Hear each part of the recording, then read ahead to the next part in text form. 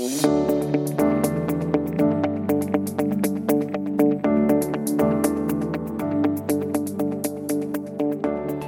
to Investing Compass. Before we begin, a quick note that the information contained in this podcast is general in nature, does not take into consideration your personal situation, circumstances, or needs. I'm actually really excited for this episode today, Mark. So you're not excited for all of them? I mean, most of them I am. I wasn't really excited for that half an hour where you compared yourself to an income statement. Well, I think that's stretching things a bit, mate, but point taken. Next time I talk about a financial statement as an analogy, I'll be prepared for what? It's been like 2 years of ridicule now? Yeah. Okay. And anyway, why don't you tell everyone why you're excited for this episode? Okay, so this is going to be one of my favorite episodes because one of our listener favorite episodes was when we talked about how to create a goals-based portfolio. And today is a good extension of that episode. I think that was a good episode as well. Yeah, and it's one of my favorite episodes because we all believe that investing is about picking individual shares and ETFs. But in reality, that is only one component and not even really a necessary one. We invest to achieve goals, and the largest influence on if we achieve our goals is knowing the return needed to get there and selecting an asset allocation that has a reasonable chance of achieving those returns. An asset allocation is a huge driver of returns, far more than security selection. You're trying to get an 8% return a year, and you allocate 90% of your portfolio to cash, you just aren't going to get there, no matter how great of a stock picker you are. And this is about framing risk appropriately. We're sold on the notion that risk is when your portfolio goes down in the short term, but in reality, risk is not achieving the return you need to reach your goal over the long term. Which you've been quite vocal about, and something that you said that you counseled a lot of your friends on. I do. Many of my friends are so wary of the risk of investing in the share market that they keep the vast majority of their savings in cash, which feels safe but makes it next to impossible to achieve long-term goals. Okay, so today we have a guest episode, Shani, another one. So this is our fourth, maybe? Our third, I think. Okay, and we have Matt Wacha. And so Matt is the Chief Investment Officer of Morningstar Investment Management for Asia Pac. Which makes him kind of a big deal. Yes, it does. So among other things, Matt and his team are responsible for setting our long-term and shorter-term expectations for the returns of different asset classes. So this should be a fascinating conversation about how investors should incorporate this into their financial plans. And please go back and listen to our episode on goals-based portfolio construction. But the 10-second summary is that we encourage everyone to set goals and be specific about when you want to achieve it, how much you'll need to achieve it, and how much you expect to save. That'll allow you to calculate the return you need to achieve that goal, which means that you'll have the basis for selecting the right mix of asset classes to get that return. All right, so with that background, why don't we just jump into the interview, Shani?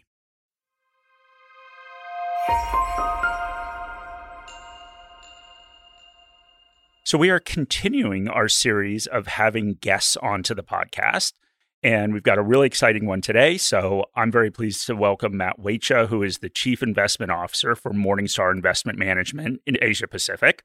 And Matt, so we have lots of titles in this industry, and I think we all know what they mean, but a lot of listeners don't. So what is a Chief Investment Officer? What do you do day to day? I mean, what is your job? Well, thanks for having me on, Mark. And it's a very good question. I guess, in principle, I manage the investment team here in Sydney, and I have some staff in Japan and India as well. And my day-to-day role is really helping that team make better investment decisions. And so, we spend lots of time thinking about the portfolios that we run, thinking about the research that we do, and I've got lots of very smart people in the team, way smarter than me, and it's really about my experience and bringing that to bear and thinking about things maybe in different ways, helping them make better decisions. So that's kind of the key part of my role.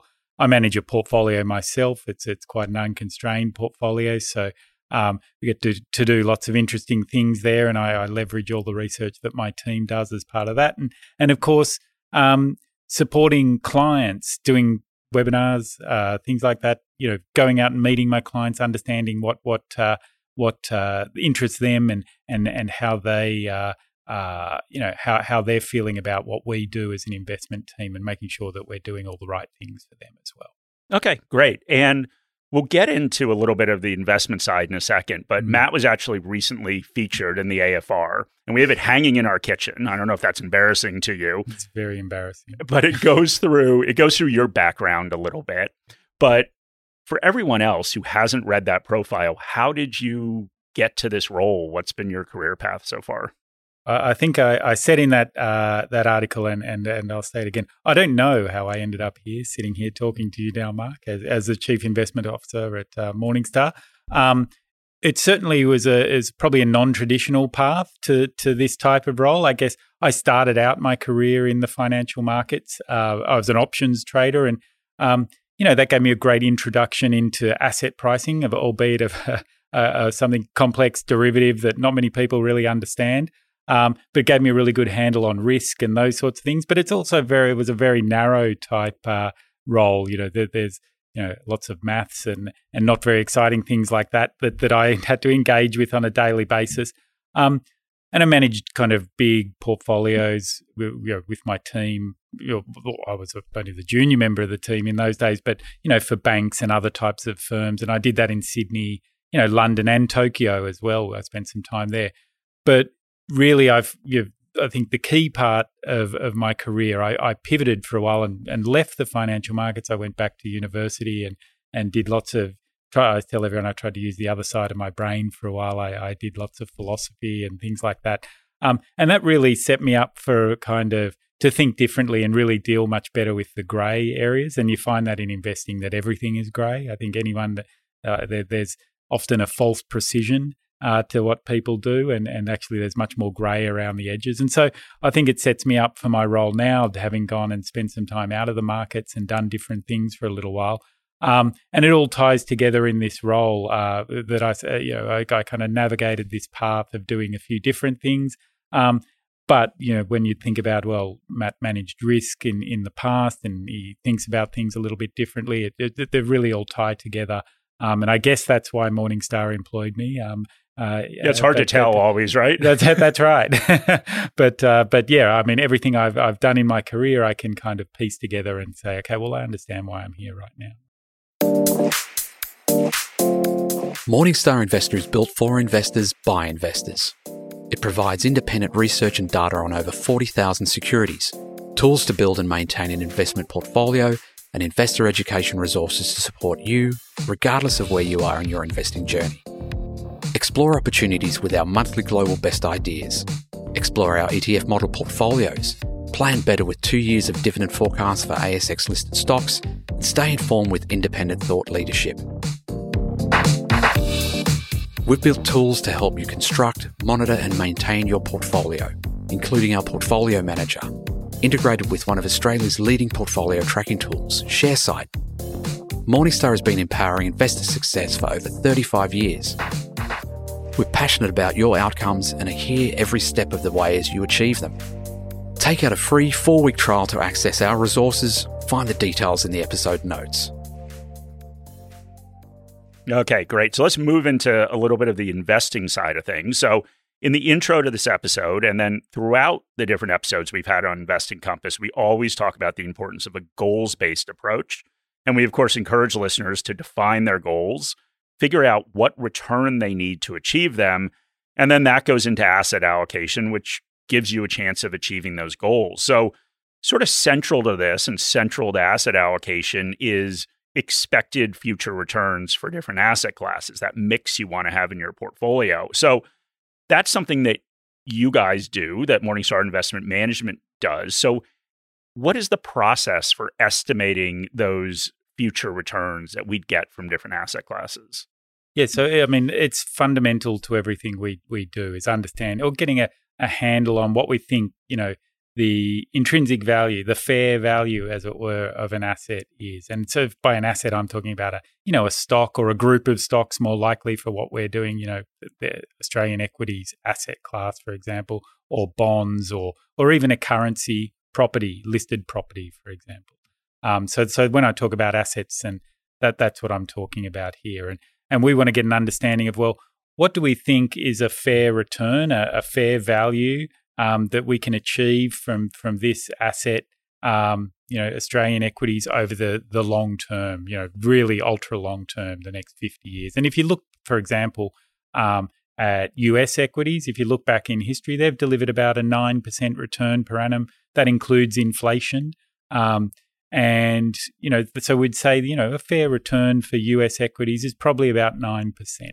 And then we kind of peel back the layers and we say, okay, well, how do we get to that fair return? And it really comes down to what I'm going to call fundamentals. And that's really the cash flows from a business, how a business, returns capital to shareholders. And so, you get dividends and you get buybacks. Buybacks very prevalent in the US, less so here, but in Australia. But there are buybacks quite often in Australia. But dividends, what's the dividend and buyback? What's that cash flow yield that you're going to get, from a company into the future? And then how's the company or the asset class able to grow those cash flows, grow those dividends and buybacks, as it were, for the equities, for equity markets. And so you come up with, what we think is a fair rate of return into the long term. And then we look at, okay, well, what's the starting point now? So valuation comes into it. And if we say, well, we think that actually Australian equities or US equities, whatever it might be, have either been over or under earning for a period of time against those fundamentals. And so we think that, and the price has now gone up above where we think it should be or below where we think it should be. And we'll come up with a fair expected return. And so that might be, well, we think the long-term return for US equities, including inflation, is, say, 9%. But at this point in time, because it's done X, Y, and Z, we think that actually now you're only going to get about a 2 or 3 or 6% return, depending on the environment that we're in.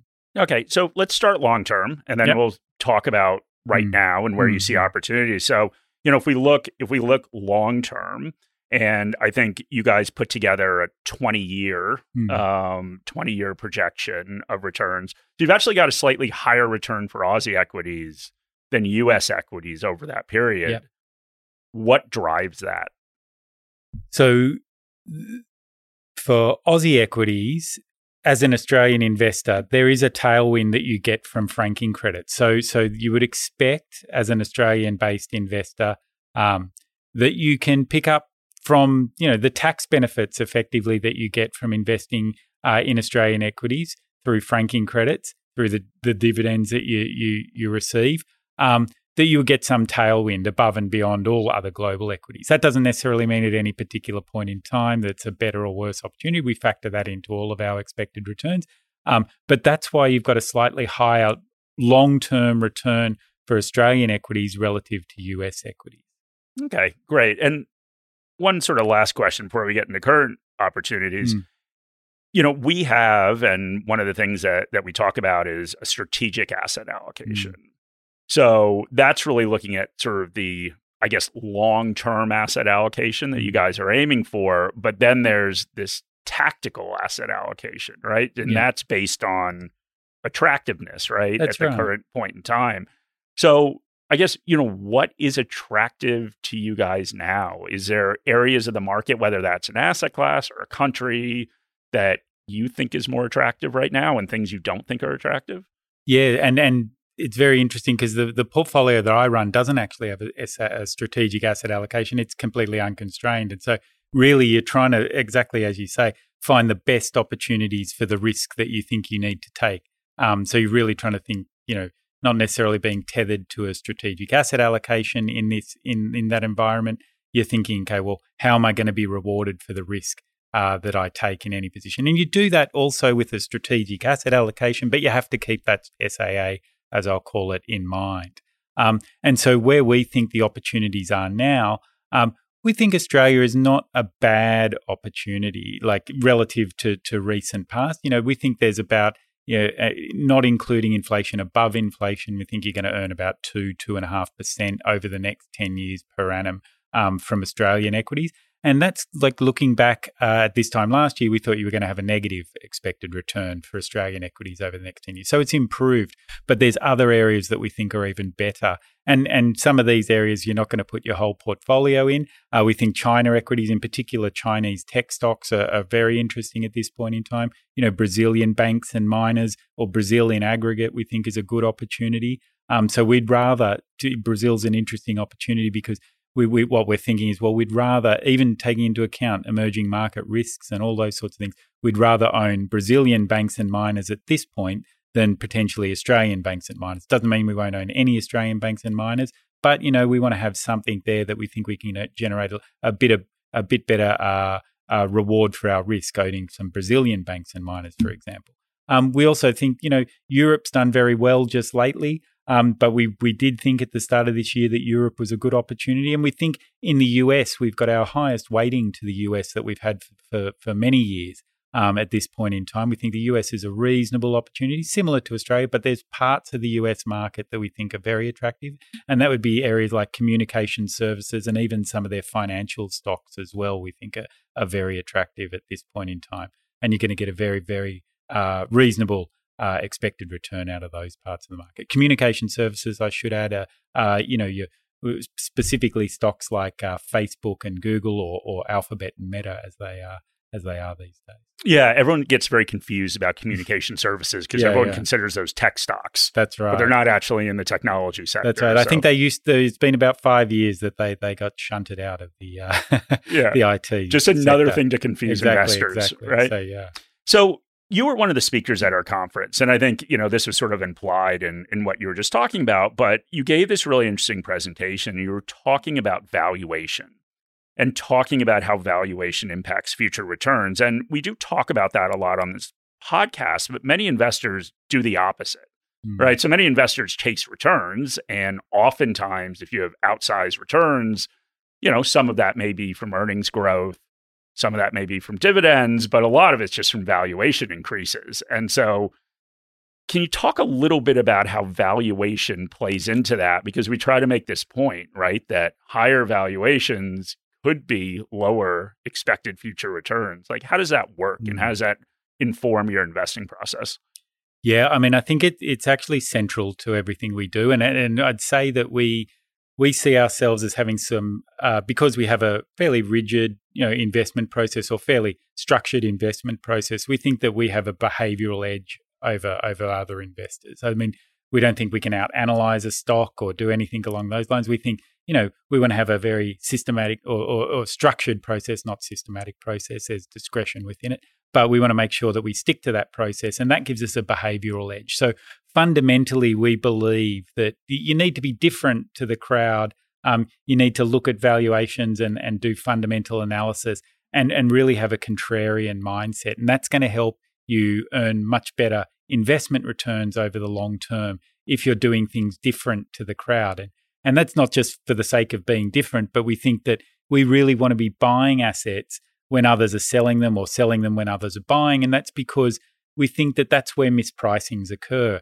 And when everyone's doing the same thing, invariably you get this herding mentality as you were kind of describing. And, that then leads to these mispricings. And we think, okay, well, now would be a time to sell an asset into that if you're holding it, or if on the other side of the fence, if everyone's super risk averse, then you want to be buying assets. And so what we try and do in those sorts of circumstances, are we wrong? Is everyone else right? And so I'll give a simple example that the people might understand. We haven't actually done this piece of work specifically, but I thought it was a good example to give you. If we think about Apple as a stock and say it's currently priced at about $145, so we think, well, is that appropriate? Is that expensive? Is that cheap? We can do some work on that. But really, what are the assumptions that people are making buying Apple at $145? What kind of sales does it need to generate to deliver those kind of returns? How many iPhones does it need to sell to deliver on that price into the future? And you think, well, is that realistic or is that not realistic? We had a similar example on the other side of the fence when we owned some energy stocks after COVID, and energy stocks were priced as though no one was going to fly or drive or anything ever again. And so we were thinking, well, is that likely? And it could have been in COVID. There was a lot of uncertainty around then. But we thought, well, let's assign a probability to that. And we thought the probability was probably reasonably low, so we could buy some cheap assets on the other side of the fence, not, again, doing the opposite of what the herd was doing. And then you lock in some pretty significant returns there. And on the other side of that trade, there was people buying Zoom and Peloton and things, that thinking that they were going to be locked down forever and, no one was going to go back into offices. And we thought that got, stretched to your example. So I guess we're not trying to be different just for different sake, but we think that difference, being different, you can take advantage of mispricings. And we think that that's not a skill set that we should just have. Others can do the same. And when there's herding mentality, when there's these behavioural biases that appear in the markets, we tend to want to be on the other side of those. Yeah, and I think two of the really interesting things you said, we did an episode actually on edge, and we went through the different pieces of edge that an investor can have. And the behavioral one, I think, is great because it's something that anyone can do, whether you are investing. It doesn't make it easy, but whether you are investing on your own, you can have behavioral edge, whereas analytical edge is much harder, right? So analytical edge means that if you're a mom and dad investor, you have to be able to out-analyze all of the professionals that do this all day, every day, that have all the training. But yeah, behavioral edge is a great one. Yeah, and I think that as I say, that's where our edge is. As I said to start, we've got lots of smart people in my team. But I also said throughout this podcast that there's lots of grey in investing. So the right answer is sometimes not even the right answer in financial markets. You've got to be humble. Yeah. And then the sort of second thing, and I think the Apple example is good, and also the energy during COVID example is good, is, people need to understand that, of course, the market's looking forward, meaning expectations are baked into a share price. And I think people lose sight of that, right? And the higher the valuation level, the higher the expectations. And it isn't really how the company performs, right, on an absolute basis. It's how it performs compared to those expectations. That's exactly right. Yeah. Well, great, Matt. This was great. Thank you for coming on. Very helpful. I'm sure everyone will appreciate listening to this. So thanks for that. Thanks for having me on, Mark. Really appreciate it. Hopefully Absolutely. It was useful. Yeah, no, it definitely was. And thank you all for listening. So we always say my email address is in the show notes. We would love any comments you want to leave on your podcast app or ratings. And thank you very much for listening. Any advice in this podcast is general advice or regulated financial advice under New Zealand law, prepared by Morningstar Australasia Proprietary Limited and or Morningstar Research Limited, without reference to your financial objectives, situations or needs. You should consider the advice in light of these matters and any relevant product disclosure statement before making any decision to invest. To obtain advice for your own situation, contact a financial advisor.